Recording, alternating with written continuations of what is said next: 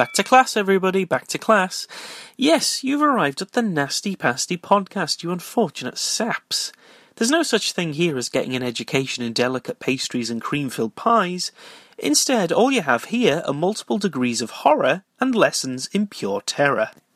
We cover long-forgotten nasties that never were, films that almost made the grade to becoming vilified by the police and the conservatives alike, but ultimately they couldn't pass the test. Today we're covering two films that teach us all sorts of valuable life lessons. Rule 1, don't leave your naked lady jigsaw puzzles lying around. Rule 2, beware of bad chop suey, which can cause you to karate chop random strangers at night. Rule 3, repeating a swear word overdramatically 3 times can make you memorialised forever. Rule 4, drinking 15-year-old cans of beer is not only dumb, but it can cause esophageal explosions. And finally, Rule 5, when you find that acid flows out your bath taps, it's probably best to lie there and wait for help. No, really. We're back to school this week, as you may have guessed, analysing 2 school-based slashers from the era that the Conservative Party would rather you forget in its entirety.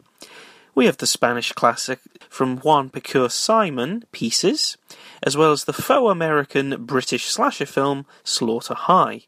Both of them are based in schools, colleges, universities, etc. Alright, it's education building based slashers. Not bad grammar, just bad semantics. We're all aware of similar films being nasties, such as Final Exam, Graduation Day, Terrorize, which is also known as Night School, Prom Night, Pranks, which is also known as The Dorm That Dripped Blood, The House on Sorority Row. There's pretty much too many slashers to name in this subgenre. Schools provide an easy way to have many teenage victims in a relatively remote location, so in effect it's perfect for slasher territory, second only to the summer camp.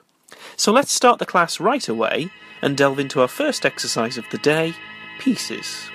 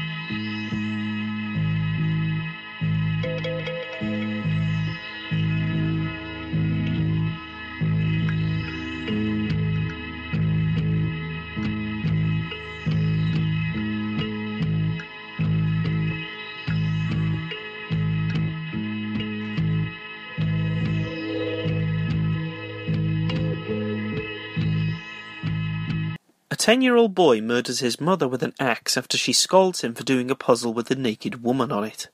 The police soon arrive, with a little boy hiding in the closet and feigning innocence. Many years later, a mysterious gloved person opens a box containing the puzzle and a photograph of the mother, hastily piecing the puzzle together. Soon after, a female student is murdered with a chainsaw by the assailant and has her head taken away. Lieutenant Bracken is called upon to investigate the killing, interviewing the college's dean, who directs them to teacher Professor Brown to show them around the campus. Along the tour, Bracken notices the groundskeeper Willard using a chainsaw very much like the one that's been used in the killing. Student Kendall is being watched by a girl who's enamoured with him, and she leaves a note for him to meet her later that night at the swimming pool. The assailant, however, intercepts the note and goes to the pool himself, slashing her to pieces with the chainsaw and stealing her torso. Willard is arrested as a suspect due to the chainsaw link, and a frustrated Bracken asks Kendall to help out with the investigation, and places one of his officers, Mary Riggs, as an undercover tennis coach at the school to keep an eye out for the killer. Later that evening, a dance student is cornered in the elevator by the killer, who saws her arms off and leaves her to bleed to death. A reporter who's sneaking around a building at the same time also gets surprised by the killer, who suddenly stabs her to death on a waterbed. Yet another student is killed in a locker room when the killer triggers loud music to blare on the college speakers, chainsawing the girl in half at the waist and stealing her legs. Willard is released, no longer under suspicion, while Kendall surmises that the killer may be one of the faculty staff, as the killer is seemingly aware of the school's schedule. Initially suspecting Professor Brown, Mary visits the dean to ask him about this, only to realise soon after that she's been drugged. At the same time, Bracken discovers that the dean is actually the little boy from the opening, and he and Kendall rush to save Mary, with the dean intending to cut her feet off. They arrive in the nick of time, shooting the dean in the head as he lunges for Kendall. Searching the apartment turns up the naked lady puzzle, as well as a gruesome jigsaw corpse hidden behind a bookshelf, composed of all the victim's body parts. Just as Kendall is about to leave, the jigsaw corpse suddenly bursts into life and tears off Kendall's genitals. Kendall! Kendall, where are you?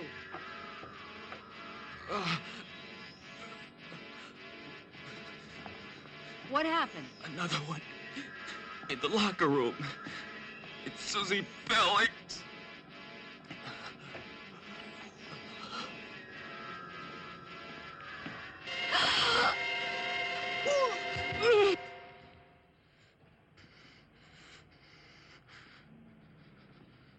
You see it?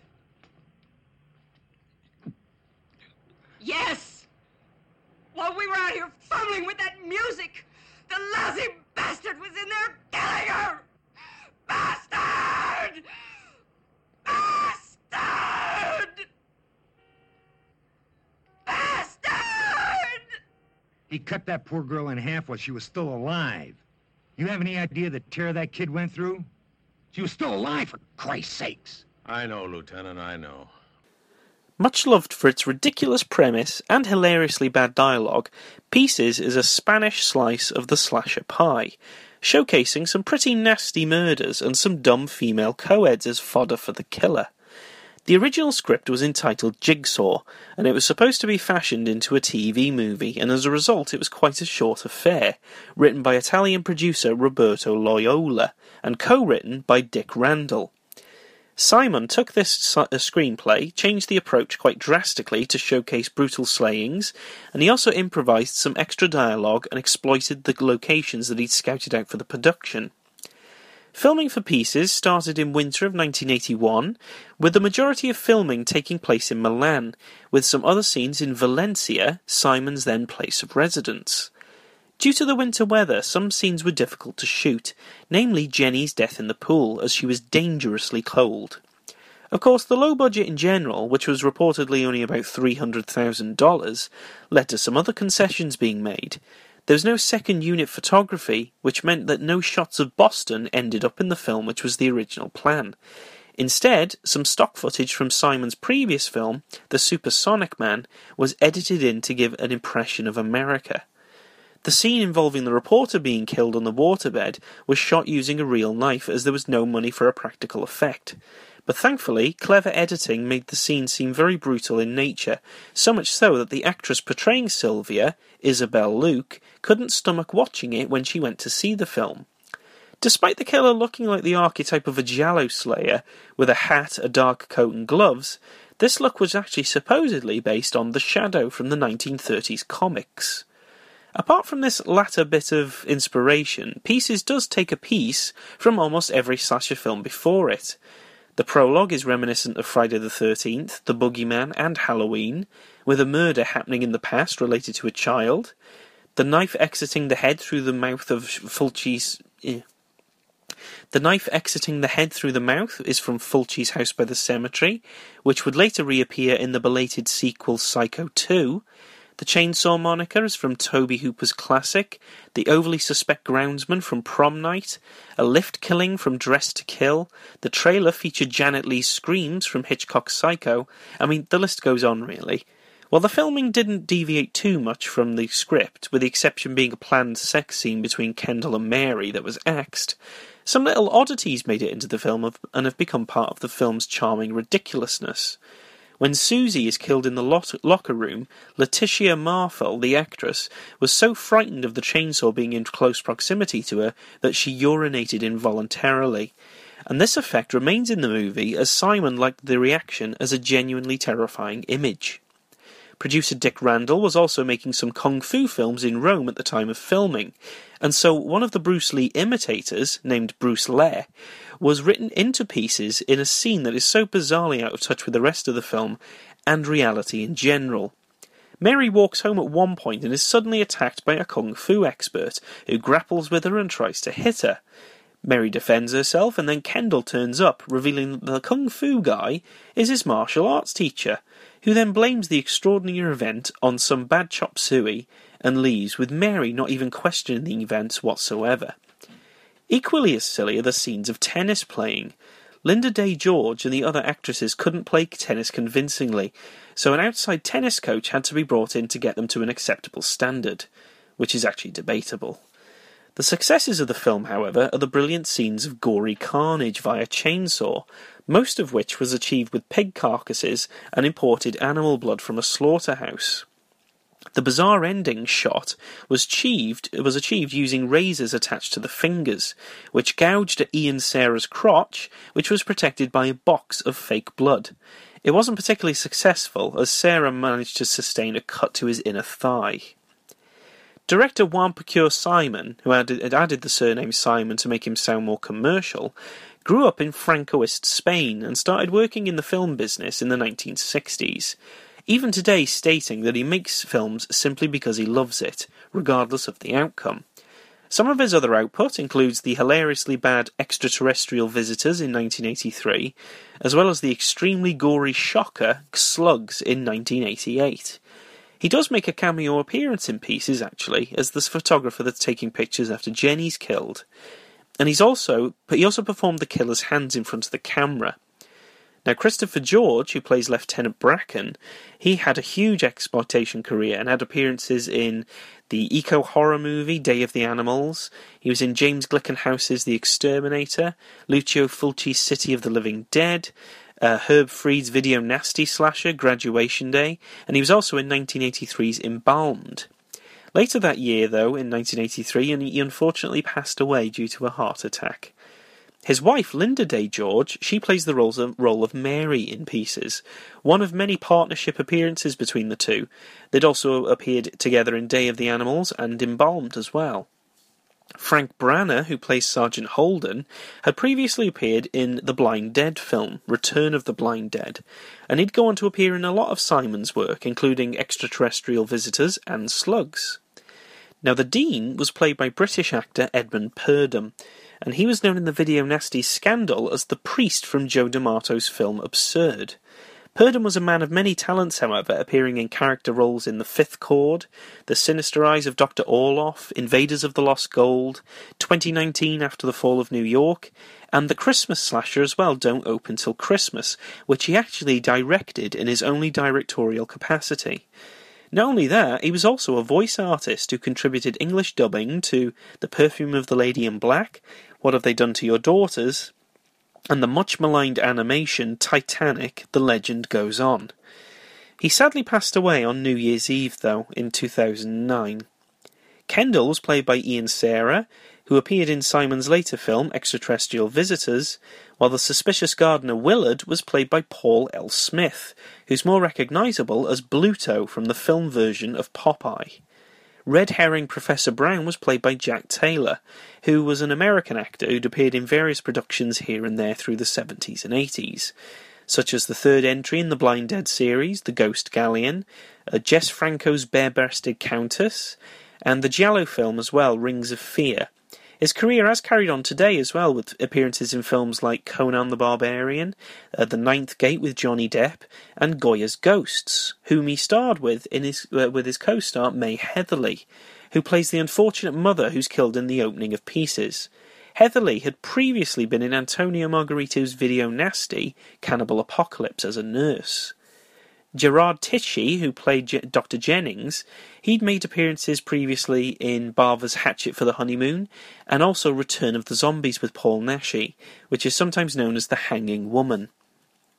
Producer Dick Randall, he also produced our other film this week, Slaughter High, as well as Simon's later film Extraterrestrial Visitors, Invaders of the Lost Gold, and Purdom's slasher, Don't Open Till Christmas. On Pieces, Slaughter High and Don't Open Till Christmas, he was joined by his co-producer, Stephen Manasian. However, it was Edmund L. Montoro who would trump them in terms of productions that they fostered. Not only did Montoro produce Pieces and Extraterrestrial Visitors, he worked on a whole bunch of other films like Beyond the Door, Day of the Animals, The Video Nasties, Don't Go in the House and Anthropophagus, The Last Shark, Mortuary and Mutant. Co-writer Roberto Loyola was mainly a producer, for example working on Bava's once-thought-to-be lost film, Rabid Dogs. The music for Pieces is rather an odd combination. Rather than having a complete soundtrack composed from scratch, pieces from other Italian horror films were stitched together, rather like the corpse that the Dean is composing. Themes from Joe D'Amato's Nasty Absurd make it in here, credited to Carlo Maria Cordio, who also did the soundtracks of 2020 Texas Gladiators, Endgame Bronx's Final Fight, Lucio Fulci's Enigma and Touch of Death, Killing Birds, Witchcraft, which we've covered previously, Bruno Mattei's Shocking Dark, Beyond the Door 3, Beyond Darkness, and most infamously, Troll 2 and 3. Now, other bits and pieces came from Stelvio Cipriani's library, and he'd done the soundtrack for Bava's Bloodbath, which was released as Bay of Blood, Iguana with the Tongue of Fire, Death Walks on High Heels, What Have They Done to Your Daughters, Deported Women of the SS, Tentacles, Bloodstained Shadow, Black Orgasm, Papaya Love Goddess of the Cannibals, Piranha 2, Nightmare City, the list's almost endless. In recent times, Cipriani did the music for Tarantino's Ode to Grindhouse films, which was Death Proof. Editor Antonio Gimino, he'd worked on Bava's Planet of the Vampires, and he'd go on to join most of Simon's later films, including Extraterrestrial Visitors and Slugs, on which he was joined by the special effects guy from this film too, Basilio Cordillo, who was responsible for some sublime splatter sequences that make Pieces just so memorable. Released in 1982 under the title Mil Gritos Tiene la Noche, which translates as 1,000 Cries in the Night, the film has a small theatrical run in the UK in 1983, right in the midst of the Nasties' panic. A VHS release followed soon after, released by Avatar, who were a subsidiary company of the bigger CBS Fox. Not only did the cover artwork feature a chainsaw, which was becoming a total no-no, but CBS Fox were already under fire for their release of Unhinged and Visiting Hours, which were both trolled in as video nasties. It's incredible that Pieces managed to escape the net cast out against power tool slashers. Pranks, Toolbox Murders, Bloody Moon, Driller Killer, and Madhouse were all nabbed due to problems with power tool killings depicted in the film or on the cover. The print used for the VHS version, however, was heavily cut, removing a whopping 10 minutes from the runtime. This is potentially a reason why it didn't bother the police. If it was seized, there was certainly no objectionable material left, so they simply would have returned it to the dealers. Today, of course, the film is uncut from Arrow Video, who passed it with all previous cuts waived in 2011. And that was Pieces, and we're going to move straight on to Slaughter High.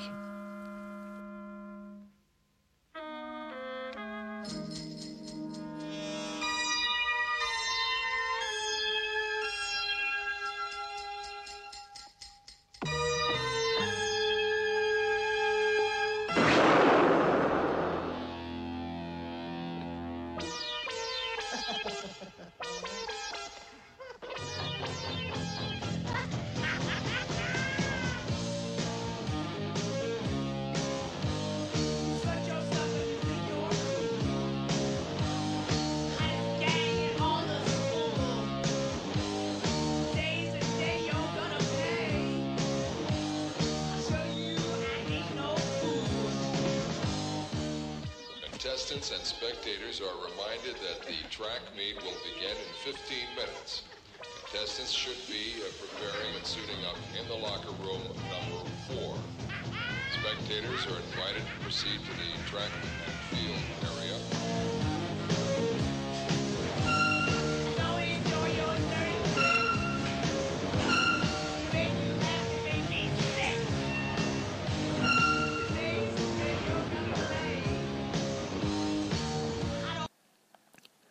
Flirty student Carol seduces the school nerd, a bespectacled guy called Marty Ranson, and asks him to follow her to the girls' locker room. As soon as he turns up, however, he's attacked by a group of students, who strip him naked, dunk him in a toilet, and give him electric shocks. The school coach punishes them for their attack on Marty, and in revenge, the group give Marty a laced marijuana joint while he's working at the chemistry lab. The resulting mayhem causes the setup to become incinerated, and Marty is both burned by fire and spilled jars of acid. Many years later, the group of students are back at the school for a reunion, but the place seems abandoned. Making the most of it, they break into the building and find their old school belongings in the lockers. Noticing Marty's locker, Skip explains that Marty spent the rest of his life in a mental institution. It soon becomes apparent, though, that not is all right at the school. The caretaker is soon impaled on a coat peg by a killer wearing a jester mask. Ted drinks beer, and his stomach begins to explode. Carl is stabbed in his car, Shirley tries to take a bath and is melted by acid, Susan's killed off screen, Stella and Frank are electrocuted while having sex on a bed, and Joe is slashed to death by tractor blades. The remaining students, Carol, Nancy and Skip, notice that everyone is missing and go out to search for them. The girls soon enter the gym, and they find Skip, who's been hung by the killer. After watching a video playing of the bully's attack on Marty, Nancy is pursued by the jester, who chases her outside. She suddenly falls into an open cesspit and drowns in the filth. Now alone, Carol is chased by the jester inside. Finding a hatchet, she lashes out at a noise and finds that she's accidentally killed Skip, who's survived his hanging. The jester corners her in the girls' locker room and kills her with a javelin pole. He then removes the mask, revealing it to be Marty. Suddenly, however, the dead victims rise and attack Marty in a zombie-like fashion. Waking up, the film is revealed to have been a dream of Marty's, who's still in a mental hospital. Jumping out of the bed and killing a nurse and doctor, Marty turns to the camera, intent on actually perpetrating his revenge.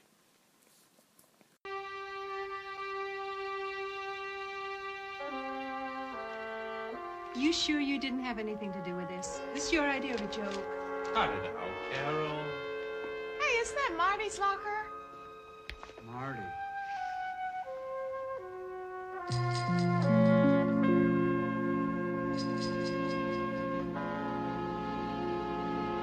You think we should take a look inside? You want to? No way. I'll do it.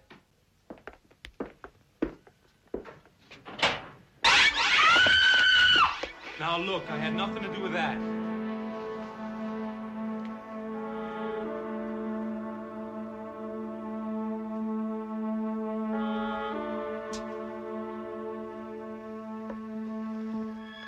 Marty's yearbook. Oh, God. Open it. Guess the little sucker never got it. Oh. Ooh, you look angelic. He never collected that prize, did he? No, they took him straight to the hospital. He had 6 months of plastic surgery. Did he recover? No, not all the skin grafts took. When they'd finished with him, he still looked a real mess. Not that it mattered much anyhow. The doctor said he'd never be fit for human company again. His mind went berserk. He flipped out real bad. No shit. Yeah. Don't you realize that we turned him from a nice little guy into a crazed lunatic? And you know what? They say he still roams the nut house, ever hopeful of that chance to escape. Escape back to his old school so he can take his evil revenge out on us all. You're really not that funny at all, Bird Brain. Come on, relax. Last I heard of Marty, he'd joined IBM. He's forgotten about us, believe me. Okay, but just stop fooling around, huh? You're getting to be a pain in the ass. Yeah. Looking just like any other slasher picture of the 80s, Slaughter High is the brainchild of 3 directors, George Dugdale, Mark Ezra, and Peter Mackenzie Lytton, who all had a hand in both the direction and the writing of the film. Successfully managing to evoke the stereotypical feel of the slasher, despite being relatively late to the party in 1986, the film is actually a British production filmed in England, with a combination of both British and American actors. Almost in the same sense as Pieces is trying to be a typical American slasher, Slaughter High also has the little flourishes, like semi-American accents, mentions of high school and the such, but it also has a cheeky humour about it that tips it into a bit of a parody of the genre, especially with its massively cartoonish graphic death sequences. Though not specified as such in its title, Slaughter High is actually a holiday horror, set on the event of April Fool's Day, and in fact, the film was originally called April Fool's Day until the Paramount slasher of the same name was announced. The Japanese release, however, was released under this title, but it's the only region in the world where this is true. Like Paramount's April Fool's Day, Slaughter High has a very unserious tone to it, and it has frequent moments of ridiculousness peppered throughout. For instance, the kids find beer in the school and decide that it's a good idea to drink it even though it's clearly been undisturbed for around about 20 years. Granted, you're not likely to consider the idea that the cans are full of acid, but still it's hardly an intelligent response. Nor is it particularly intelligent to lie in a bath and wait for acid to dissolve you, rather than just getting out like normal people would. Having said that, the entire group should really know that the school is anything but abandoned. The place has clearly been used recently, and I don't remember metal beds being crowbarred into classrooms either. Of course, this is all expected when it comes to slashers, and it certainly doesn't detract from the fun experience. Filming commenced at the Holloway Sanitarium in Virginia Water, Surrey, for the exteriors, while the interiors were shot inside an abandoned building on Marylebone Road in London. It was a relatively easy shoot. The only slight hiccup was that filming was reportedly stopped for a day because some of the pyrotechnics alerted Secret Service agents, who were nearby on security detail for President Ronald Reagan, who was visiting England at that time. The atmosphere was reportedly very relaxed and fun, especially as there were rumours that the Holloway Sanitarium was haunted, so the crew were exchanging tales about the former inhabitants. Catering on the production was apparently notably fruitful, with full services for breakfast, 11s, lunch and dinner. Despite the presence of beer cans in the film, no alcohol was actually allowed on set despite the huge amounts of food. The special effects were mostly accomplished using a combination of makeup and pyrotechnic explosives, and the artists took their depiction very seriously, even as far as going to medical staff to verify the verisimilitude of their work. The acid bath death with actress Josephine Scandi was achieved with full-body makeup that would melt upon contact with water. The makeup in question, however, took 5 hours to apply, which meant that Scandi barely had any time to do many takes. Interestingly, the skeleton shown in the aftermath of the acid was a real human skeleton, another flourish that the makeup guys wanted for the realism. Main girl Caroline Munro was a familiar face in exploitation films, having appeared in Luigi Cozzi's Star Crash, the video Nasty, the last horror film with co-star Joe Spinell, who she'd also starred with in the nasty, grimy serial killer film Maniac in 1980, as well as Cozzi's later film The Black Cat, which has been released as Demons 6. British-born Munro had appeared in Hammer horror films and similar era flicks as well, like The Abominable Dr. Phibes, before going on to sword and sandal movies with The Golden Voyage of Sinbad, and eventually landing a stellar role in The Spy Who Loved Me with Roger Moore and Barbara Bach. From that day, she's been a recurring face in cult films all over the world, and she currently has 2 productions as yet unreleased, 315 Wicked Way and House of the Gorgon. And as a special bonus, I actually got to speak to Caroline earlier this evening about her work in the exploitation film industry. So that bonus episode will be released in the next couple of days, so do keep an eye out, everybody. She was an absolute joy to speak to, and I hope that you'll enjoy the conversation as much as I did. The unfortunate Marty was played by English actor Simon Scudamore in his only film role. Scudamore was employed as a helper at a school for deprived children, as he'd suffered a bad event when he was younger as well, and it meant that he couldn't join the movie set on the weekends. He tragically committed suicide shortly after he'd completed his scenes on Slaughter High, in November of 1984, from an intentional drug overdose. In some shots of the film, the jester's being played by director Mark Ezra, because Scudamore had passed away at this point. Ezra, along with Dugdale and Lytton, felt very guilty about his passing, feeling that his work on the film may have somehow contributed to his suicidal mental state. Simon's mother, however, stated at the funeral that her son had been dealing with depression for years and that he'd expressed nothing but joy from being able to work on the film. The other cast members unfortunately didn't do many other roles, and Slaughter High remains their only credit with only a few exceptions. Donna Yeager, who played Stella, she appeared in the TV movie Strong Medicine. Michael Safran, who played the explosively digestive Ted, worked as miscellaneous crew on the 1990 film Dogma, while Gary Martin, who plays Joe, actually went on to have a relatively prolific career as a voice artist in stuff like The Neverending Story 3, Red Dwarf, Fern Gully 2, Mr. Bean the Animated Series, as well as a bunch of video games like Killzone, Little Big Planet, and Final Fantasy XII. The film had 3 directors, George Dugdale, Peter Mackenzie Lytton, and Mark Ezra. Dugdale eventually went on to marry leading lady Caroline Munro, and later directed 1990's Living Doll along with Peter Mackenzie Lytton. He not only worked on the special effects of Slaughter High, but he also directed his own film in 1994, the gay-themed To Die For. He also did the special effects for 1986's Rawhead Rex. Now, Mark Ezra also contributed to Living Doll, as well as other productions in both film and TV. Steve Manasian and Dick Randall from Pieces, they both produced the film, while Friday the 13th maestro Harry Manfredini composed the soundtrack. Now, Manfredini had also composed the soundtrack to The Children, which we've covered before, the entire Friday the 13th series, and the recently released video game, The Hills Have Eyes Part 2, House 2 to 3, and also 1997's Wishmaster. Alan Pudney, the cinematographer, had worked on Don't Open Till Christmas, which was the Christmas slasher from Edmund Purdom that we've mentioned before.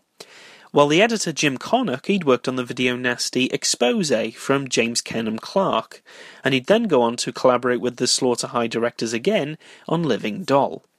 Now, Lytton worked on the special effects of this film, but he was assisted by Robert Turner, who'd worked on 1995's Shadow Creature, and also John Humphreys, who'd worked for the BBC on The Young Ones with Rick Mayall and Adrian Edmondson.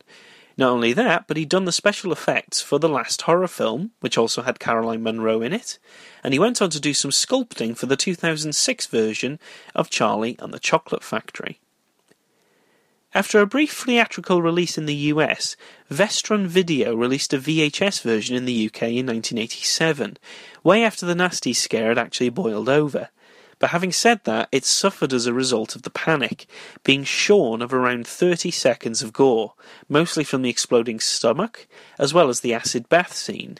Now, this cut version was the only version of the film around in the UK for a long time, until 2011, when Arrow Video released a fully uncut print on DVD.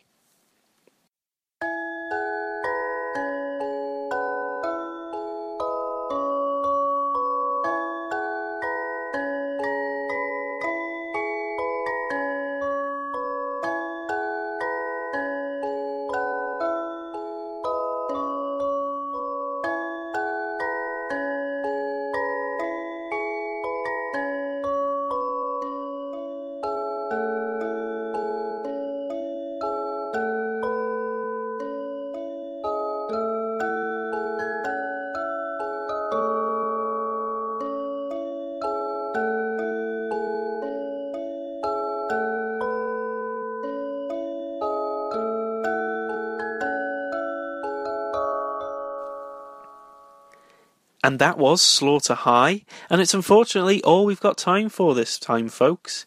So thanks very much for making it to the end without expiring in some way. And if you do have any feedback, come on, I know you have. Please do send it on to me. You can email audio or written feedback, I don't mind, to nastypastypodcast@gmail.com. Or you can hit me up at either my Twitter or Facebook page. Next week, we have another pair of horror films for you to feast your ears on. And it's a particularly nasty duo this time. Next week, it's torture films, featuring 2 dark, dingy flicks that feature gratuitous torture way before Hostel and Saw had defined torture pornography. They are the infamous Last House on Dead End Street and Blood-Sucking Freaks. Now join us next week for a truly degenerate bloody time, but until then, stay safe, stay in school, and don't play pranks on each other, eh? Bye.